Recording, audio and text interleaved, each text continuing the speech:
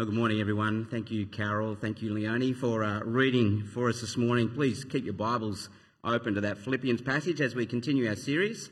And today, plenty of room to take notes, really. You've got 2 pages, so feel free to draw a picture of me or something on the other side if that's what you'd like to do.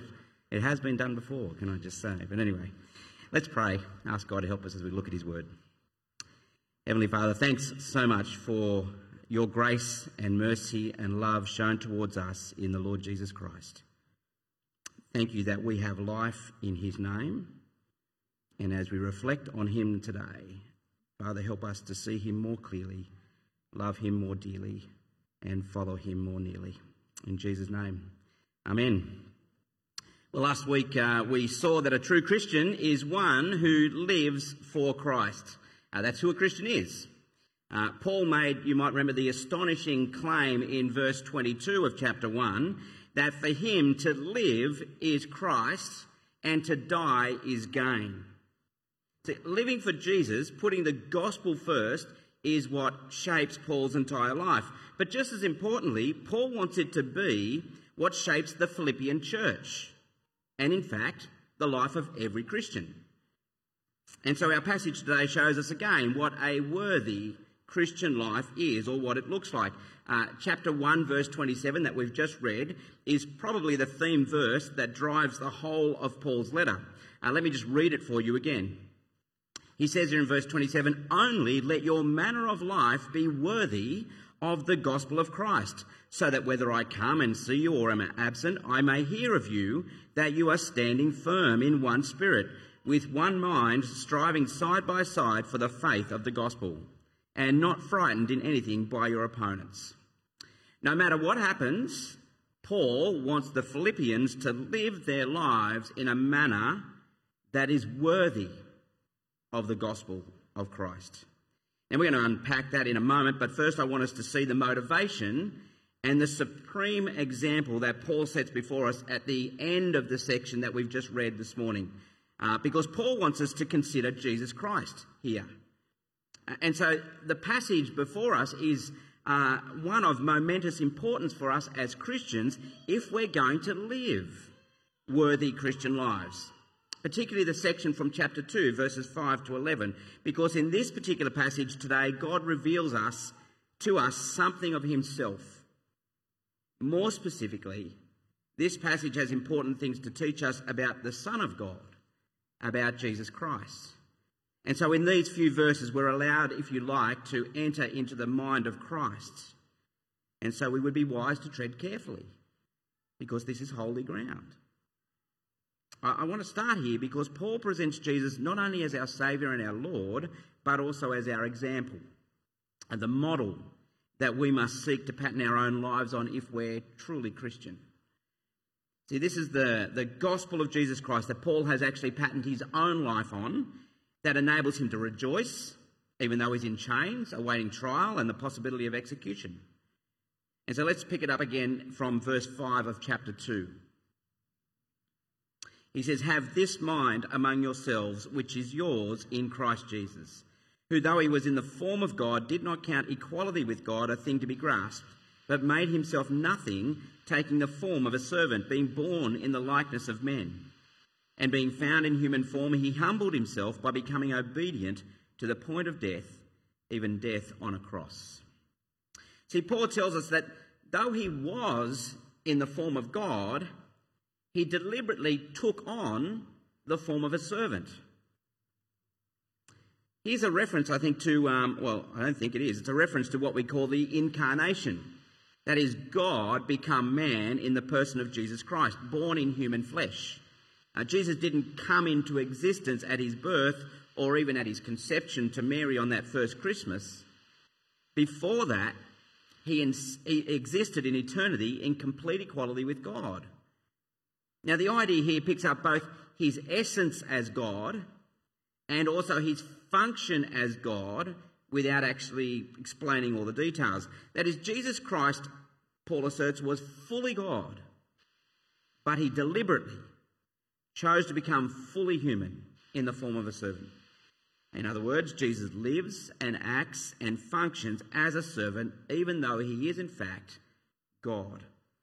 I mean, how many headmistresses do you imagine before they leave work go around, tidy their employees' classrooms, empty their bins before they leave so that they'll be ready to go in the morning? I mean, they're important, powerful, significant people. We wouldn't even imagine that they would or should do that kind of task. But Jesus gave up all of his rights as God. He didn't cling to his godhood. He didn't exploit his godhood to his own advantage. He made himself nothing. He became a servant for our benefit. So Jesus didn't take advantage of being in the form of God. The way to be godly, therefore, is by giving, by humbling yourself, by loving. And so Jesus gave himself fully to become a servant. And yet, if that isn't outrageous enough, we read on that he humbled himself by becoming obedient to the point of death, even death on a cross. So this is what it is to be God. We see God in all his glory as we see Jesus executed on a cross to redeem a race of rebels. And he knew that that's what he came to do, and he did it willingly. Look at Mark chapter 10, verse 45. It's on the screen there, I think. It records Jesus' own words.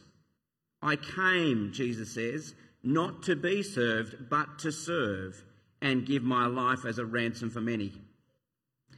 You see, Jesus takes the meaning of humility to a whole new level in this incredible act of loving service for us. You know, it's difficult for us to see the scandal and the horror in Paul's words here, because this is not just a willingness to die. This is a scandalous and shameful death that not even the worst of Roman criminals were allowed to bear. You know, as painful as the cross might have been, ultimately the cross was not merely about pain, but about shame. I mean, the Romans used to crucify dead criminals. Why? To shame them. So here is our Saviour, Jesus, God the Son, the glorious one who did not count equality with God a thing to be grasped, but made himself nothing, humbled himself by becoming obedient to death, even death, on a shame-ridden cross for us. See, we're all beneficiaries of Jesus' selfless sacrifice of himself on the cross for us. He died for our sin. And so the cross was where the full weight of God's wrath and the full weight of our shame were brought to bear on Christ. He came to pay a debt he did not owe, because we owed a debt we could not pay. That's what the cross means. If you ever doubt for a moment whether Jesus loves you, then take a moment to consider the cross. The message of the cross is the message that both God the Father and God the Son love you. He bore our guilt. He suffered our shame. He came not to be served, not to get and get and get, but to serve, to give and give and give.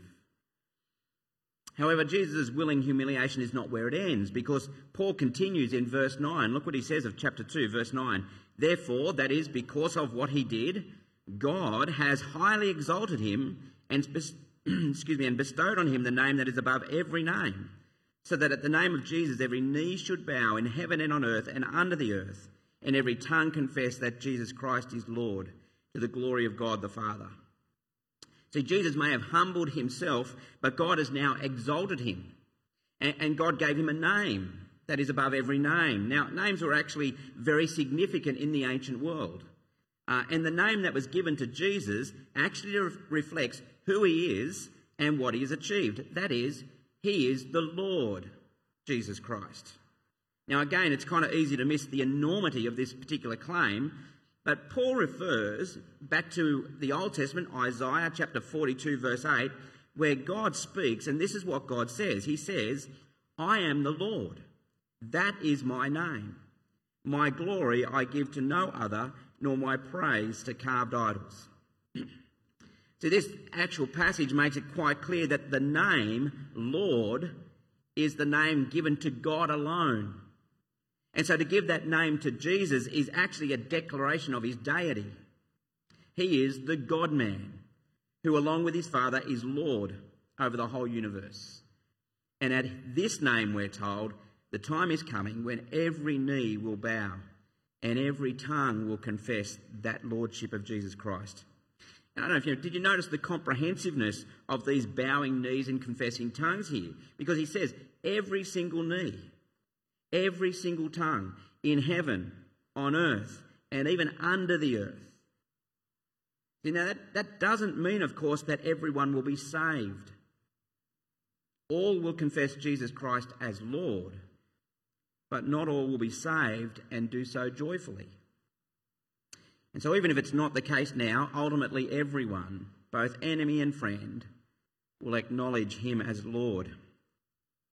If you face God thinking you're okay, able to save yourself, not wanting God's way to save you, if you think you can kind of do without Jesus Christ, assuming that somehow God will be pleased with you, then you're living in dangerous arrogance and sin.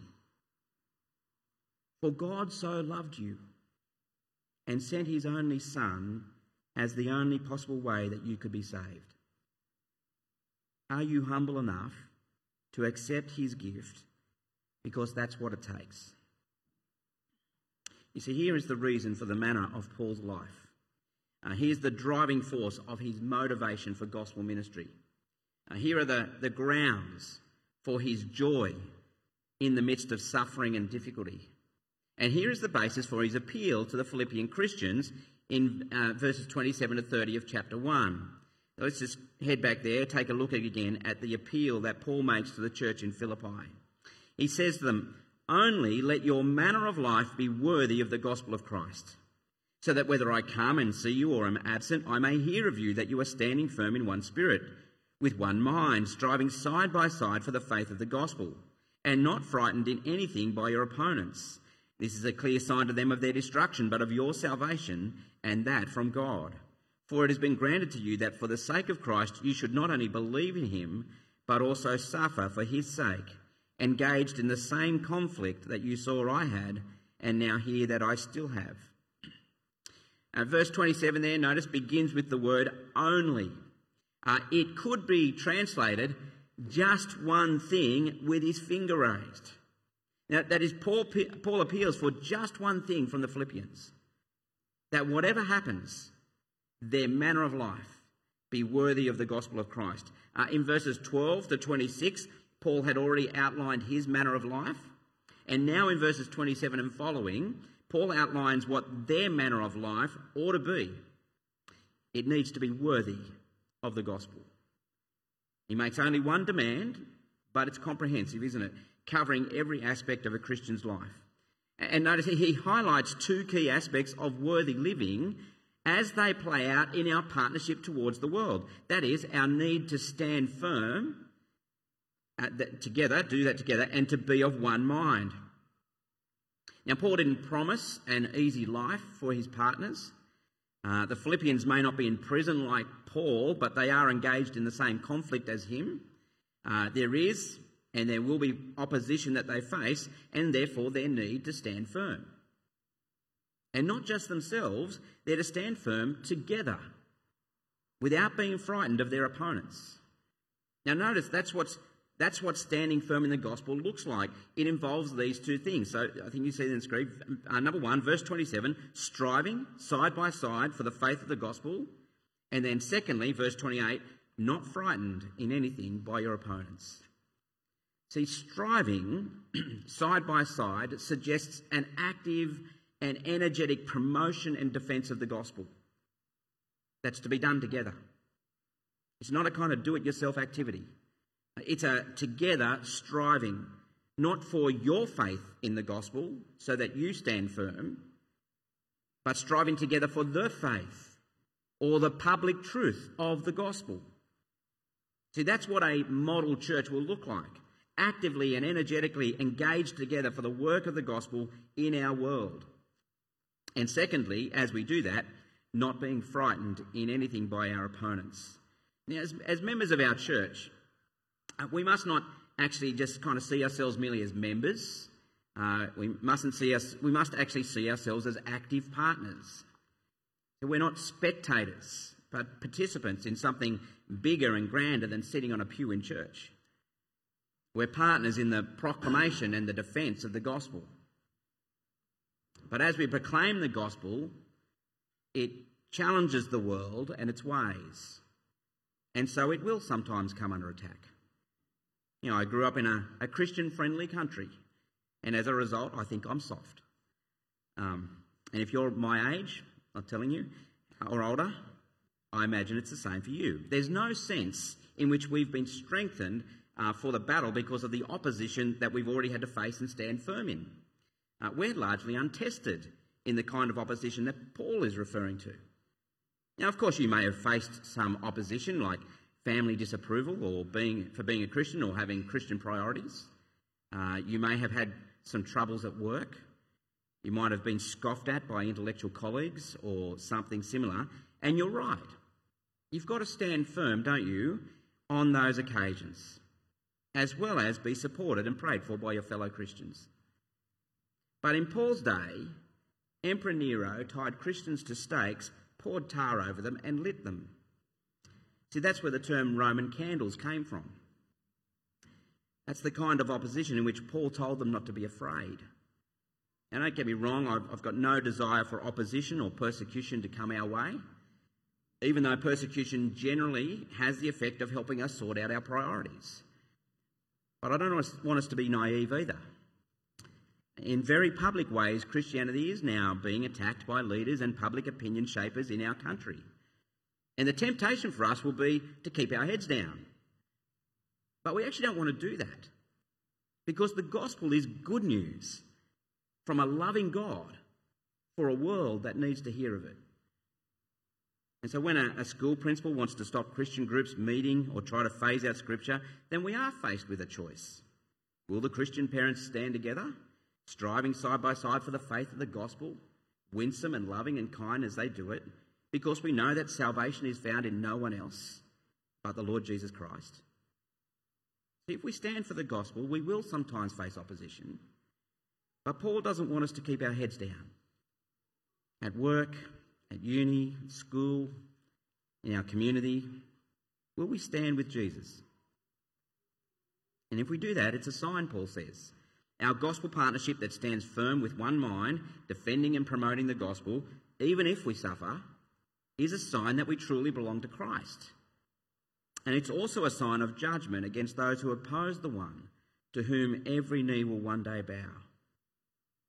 Ultimately, Paul claims that both our belief in Jesus and also our suffering for him is actually a gift of God for the sake of Christ, our Saviour. See verse 29 there.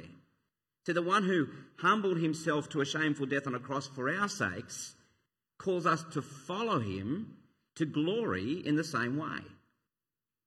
The saved sinner walks with Jesus by taking up their cross daily and following him. And so it's for the sake of our Saviour that we stand firm in the midst of opposition, united in the advance of the gospel. The question, of course, is always, how are we going to do this? What will be our motivation? And it ought to be the right motivation, right? Who will be our example? Well, Paul points us to the nature of our partnership within the church, with each other, which must be foundational for us if we're to take the gospel to the world together. Have a look at verse 1 there of chapter 2. He says, so if there is any encouragement in Christ, any comfort from love, any participation in the Spirit, any affection and sympathy, complete my joy by being of the same mind, having the same love, being in full accord and of one mind. Now notice Paul uses an if-then kind of an appeal here. So if this has happened, then do this. Now the basis of his appeal here is what they've experienced of the Christian life. Has being Christian ever brought you any encouragement? Do you know the comfort from the salvation and love that has come to you in Jesus? Or perhaps where a fellow Christian has been the source of that love or comfort. Have you ever been thankful for the sense of belonging to the fellowship of believers that is the work of God's Spirit? Or for the genuine interest and concern, a practical concern of other Christians? Do you know the affection and compassion of God for you? Because our God is a compassionate God. See, if you know the love, the forgiveness, the mercy, the blessings of being Christian, if you know any of these things, if these are part of the normal Christian life that you have experienced, then there are certain things that you should do, says Paul. And the appeal he makes is for a common mind. Look at verse 2. He says, "Then complete my joy by being of the same mind, having the same love, being in full accord and of one mind." See, if the one thing Paul wanted them to do back in verse 27 was to live in a manner worthy of the gospel, then being like-minded as they did that would complete his joy. Now, essentially, if you want to break it down, they needed to be united with their fellow Christians, and they needed to be other person-centred. Now, if you've been loved and nurtured and encouraged and made to feel a part of the fellowship in any way, then you, as a Christian, owe the same to others. But it's not just payback. He's not talking about it. It's being humble and servant-hearted. It's being other person-centred. Look at verse 3. "Do nothing from," mine says rivalry or conceit, but I think yours says selfish ambition or conceit, "but in humility count others more significant than yourselves. Let each of you look not only to his own interests, but also to the interests of others. Have this mind among yourselves, which is yours in Christ Jesus." Now, what a countercultural message that is. Do nothing from selfish ambition or conceit, or you might say from selfish ambition or arrogance. Rather, humility is to be the character of the Christian. And when Jesus humbled himself, he hadn't forgotten who he was.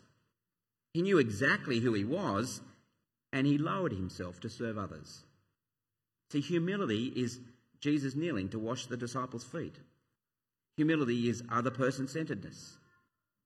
See, what lies at the heart of disunity is self-centeredness.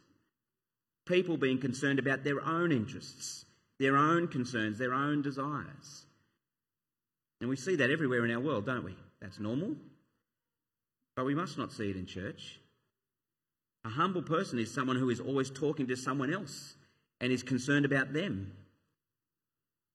Are you pleased for others when they're doing well?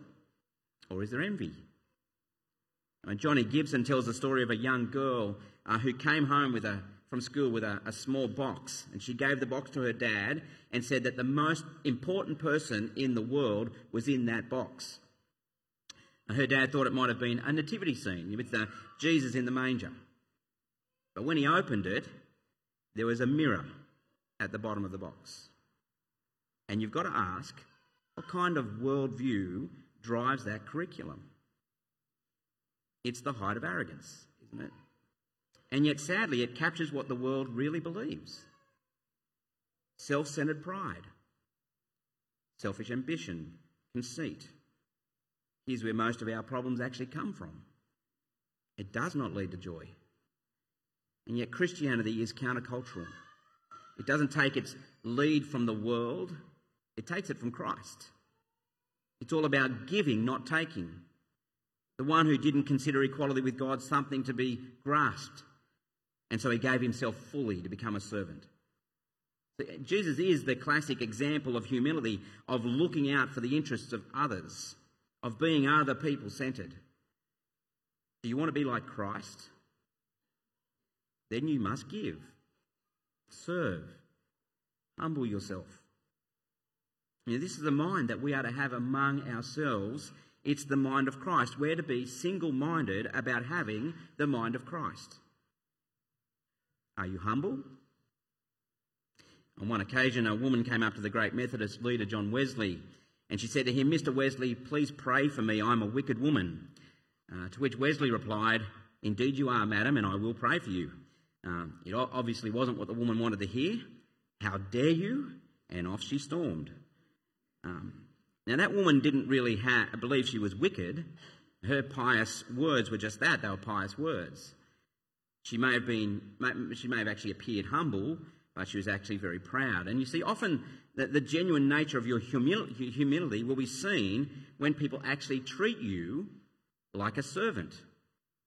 You might be actively engaged in serving at church, but how do we react when people seem to be taking that service for granted? or when people don't recognise how much you do, or when you see others not being as sacrificial as you are. See, a mark of our humility will be seen when our service is taken for granted or unappreciated. There's no room for pride at any level in the Christian life. We're to be of one mind, and that mind is the mind of Christ. Everything we do, every ministry, requires humility. I might like to talk with my friends after church, but instead I'm going to chat with some newcomers so they know that they're welcome here. I'd like to take it easy after a big day at work, but instead I'm going to get along to my growth group so I can encourage the others that are there. I wouldn't mind an easy evening on Sunday, but instead I'm going to go along to church on Sunday evening and help with the kids so the parents can get to church. See, I'd like to do a bunch of things to please myself, but instead I'm going to put myself aside for the sake of the other person's interest. That is, I'm going to think like Christ. See, not only are we to strive side by side for the faith of the gospel, but as we do that, we're also to strive for the church's unity by conforming, not just imitating, but by conforming to Christ's humility. Don Carson recalls an interview he did with two elderly but great and influential Christian leaders. And he acknowledged that they'd been incredibly influential and they'd been leaders for over 50 years. And he said that what was attractive about their ministries was that they had both retained their integrity. They were both strong, but neither was egotistical. Both hadn't succumbed to their own empire building. He asked them what it was that had actually enabled them not to fall in those areas. And he said both of them were deeply embarrassed, and one of them, kind of in a gentle outrage, said this. He said, "How on earth can anyone be arrogant when standing beside the cross?" And there's the answer, isn't it? They had the mind of Christ. They couldn't exploit their position any more than Christ considered equality with God something to be grasped. And so when we stand beside the cross, we see the love of Christ who bore our guilt and shame. And when we truly understand that, we can do nothing else but pursue the same mind as that of Christ, striving to ensure that our manner of life is worthy of the gospel. Let's pray together. Our gracious God, we thank you for Jesus, who, though equal with you, didn't consider that equality something to be grasped, but gave it up for us. Father, thank you for the fact that he is our Lord and Saviour, but more than that, he is the one who shows us how we are to live worthy Christian lives. And so we ask, Lord God, that you would enable us to put aside selfish ambition and vain conceit, and instead that we would be those who humbly look to the interests of others for their benefit. We ask, Lord God, that you would also help us to strive side by side for the faith of the gospel, not afraid of anything, but willing to put the good news of Jesus out there so that others too might know the great joy of being saved, having our sins forgiven, and the hope of eternal life. And we ask these things in Jesus' name. Amen.